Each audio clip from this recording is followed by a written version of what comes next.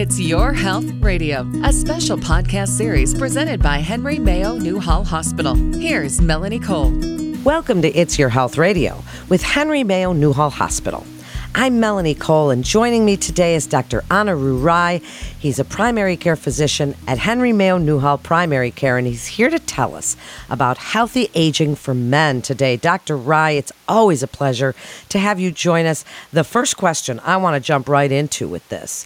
As a woman who's been married for 28 years, how can we get our partners into a doctor for their well visit and their checkup, whether it's they need to see a urologist, whether they need their primary care or a dentist or any of these doctors?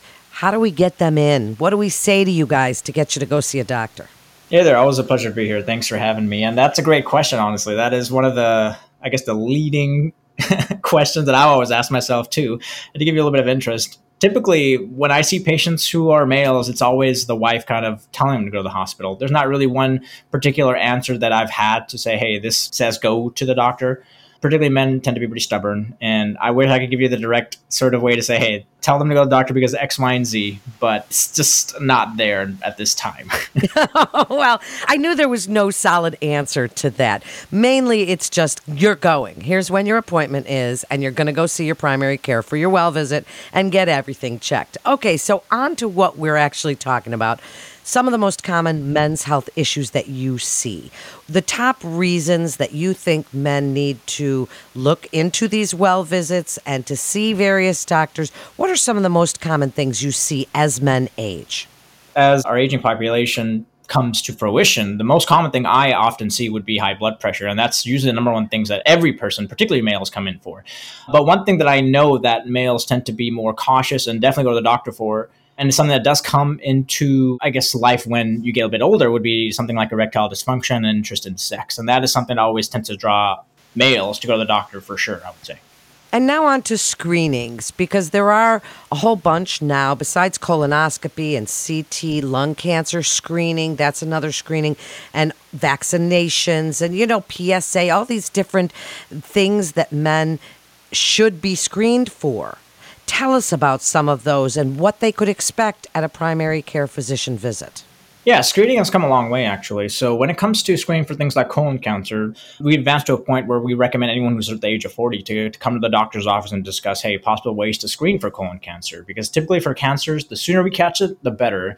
And I always tell my patients prevention is better than cure. So if we could always prevent that from getting worse, that would be ideally the best way to proceed. When it comes to prostate cancer, which is specifically for males, that is more of a discussion we have with our primary care doctor or your own physician. Typically, we go into history to see what are the risk factors for it, to see if you'll benefit from the screening. And as men get older, the prostate will get a bit bigger. And it's always nice and to be cautious about that, because if it gets bigger, the chance of cancers do increase. And that is more of a discussion to always have with your doctor to see if you fit well into that criteria. Yeah, it's important. These screenings are important. And one of the things that I notice as men get older, and we think that maybe when they're younger, that's when they'd have more stress. But men don't like to talk about stress. Dr. Rai, they don't like to talk about depression. They don't like to talk about their worries. And that's supposed to be the manly thing, is to not think about their mental health. What do you want us to know about, if we want our men to age healthy, which I certainly do. I want my husband around as long as possible. What about those things, the mental health aspect of all of it? I think that's one of the leading sort of problems to this day, at least, when it comes to the psychological aspect. And typically males do express their emotions a bit differently than females, so to speak, their counterpart. It's hard to say whether what particular, character that you see that may drive you to say, hey, this person may be depressed or anxious. When it comes to males, it's always good to be confrontational. Be like, hey, I think you're depressed, or I think you're anxious. Can you tell me about it? Let's talk about it a bit more. And when I see males in the clinic, I always try to address them, say anything you're worried about, anything that's making you a bit down. And typically these sort of open-ended questions are the way to get most of my patients, not males for sure, to kind of open up a bit more to say, hey, these are things that are bothering me. But when it comes to a household or a family unit, it's always hard for a male to even express their own emotions to their own family members, just because it is a place of vulnerability. So that is where the doctor's office comes into play, where feeling vulnerable tends to be the best way to kind of get the best help you can. And it's a safe environment for vulnerability as well. I have an interesting question for you, Dr. Rye. As we think about getting our partners into the doctor and we want them to be in as good a shape as they can as they age, with our teenagers, we always ask as moms, do we go in with our daughters when they go to the gynecologist? Do we go in to the pediatrician? When do we stop? Do we go in with our partners when they go to the doctor? Like, I went with my husband to the cardiologist. I'm an exercise physiologist. I wanted to have my questions answered. If you were going to see a doctor, would you want your partner in the room, or would you feel more comfortable if they're not? That kind of depends on what the particular questions are. I know some family members or some couples who want their wife out there when they talk about like erectile dysfunction or anything in that nature, just to kind of get more of a sense of what that is, because it's a pretty vulnerable place and people tend to be pretty shy from that. But when it comes to addressing main stuff like mood, high blood pressure, cholesterol, things like that, it's always nice to have the whole family unit in hand. More often than not, males tend to, I would say, under exaggerate certain symptoms or certain lifestyle choices, so to speak. Like if you ask them if they eat this much, they often under exaggerate a bit. So always nice to have that second point of view from the wife or family members to say, hey, you eat a little bit more, and hey, you're not been doing X, Y, and Z's. I personally do appreciate that. But when it comes to the sensitive subject matters, it varies. I think males do appreciate having this one-on-one time with their physician to talk about more sensitive subject matters. That was a good answer and very true, I think. So you're a young guy. How does diet and exercise change as men age? As we think about things that they can do to help counteract some of these age-related events that happen, the high blood pressure or erectile dysfunction, any of these things that can happen as a man ages. What about exercise and diet? How should that change as they age? Usually when we age, it's kind of hard to offset the metabolism associated with aging.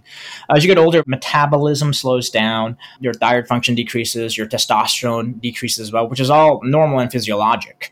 With those changes, you'll have a higher chance of weight gain, or you might be sleeping a bit more, or you might not be able to exercise as much. Typically with that, I would recommend having a regimented sort of life where you say, hey, I'm going to go to the gym at time X and I'm going to eat X, Y, and Z, keeping a track of things like that. It's difficult to do, but it is something that keeps your mind at least awake and aware about your changing body in that sense.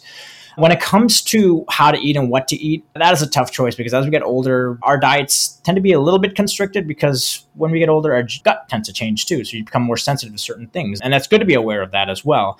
But at the same time, it's hard to kind of sacrifice bland foods with things you like to do. So it's always nice to have a good balance of enjoying what you eat, at the same time not having too much of things that you know are detrimental to you. So it is a balance, but at the same time, I don't want to give up things that you like to eat and drink just for the sole purpose of trying to help one aspect. It's important to enjoy life as well, and that helps with the mental aspect as well.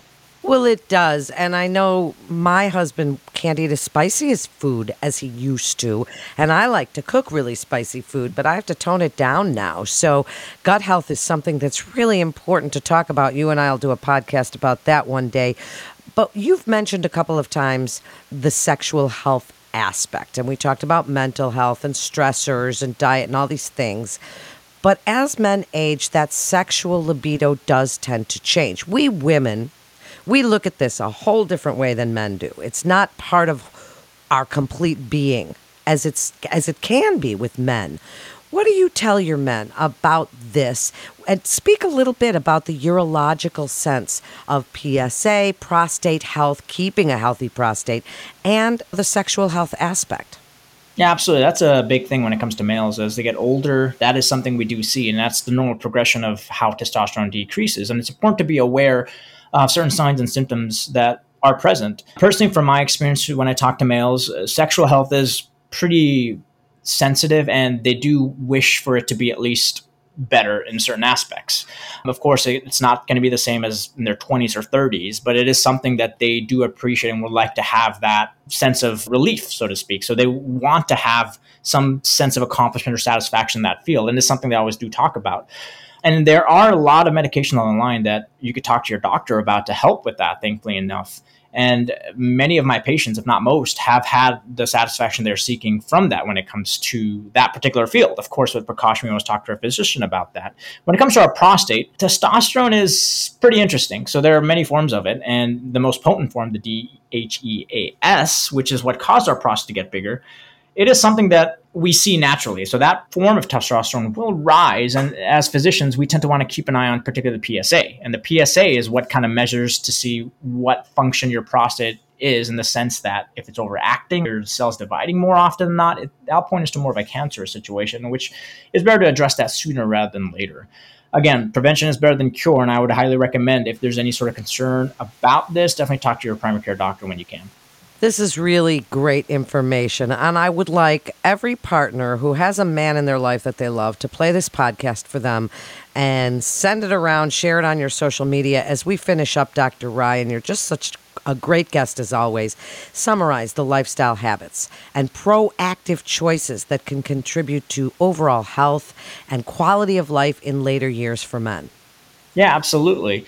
As men get older, weight gain is normal, losing testosterone, libido decreasing. These are all important and vital aspects of every male who's essentially aging to kind of keep an eye out for them. Eating healthy is important, but at the same time, make sure you enjoy life and enjoy things that make you happy as well. Depression, anxiety do increase as well as the men get older, and it's important to always address that just to your doctor. Let them know, like, hey, I'm worried about X, Y, and Z. Showing a sense of vulnerability is hard for males, but at the same time, going to your doctor you trust, talking one-on-one with them, telling them your concerns goes a long way to not only prolonging your life, but making sure the quality of your life is well.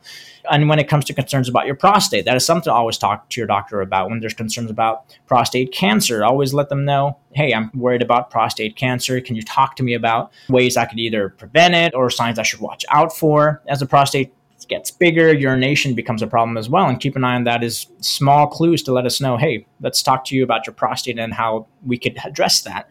And when it comes to sexual drive, that's essentially paramount. And it's actually one of the central features that men do always talk to me about. And it is important when it comes to just not only self-satisfaction, but also help satisfying your partner.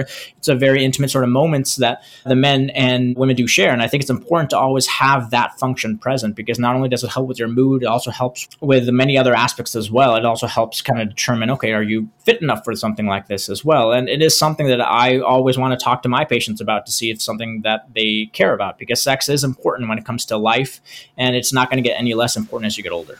What a great, informative podcast this was. And Dr. Rai, you've given us a lot to think about. So thank you so much for joining us. And for more information on maintaining a healthy lifestyle, please visit our free health information library at library.henrymayo.com. That concludes this episode of It's Your Health Radio with Henry Mayo Newhall Hospital. I'm Melanie Cole. Thanks so much for joining us today.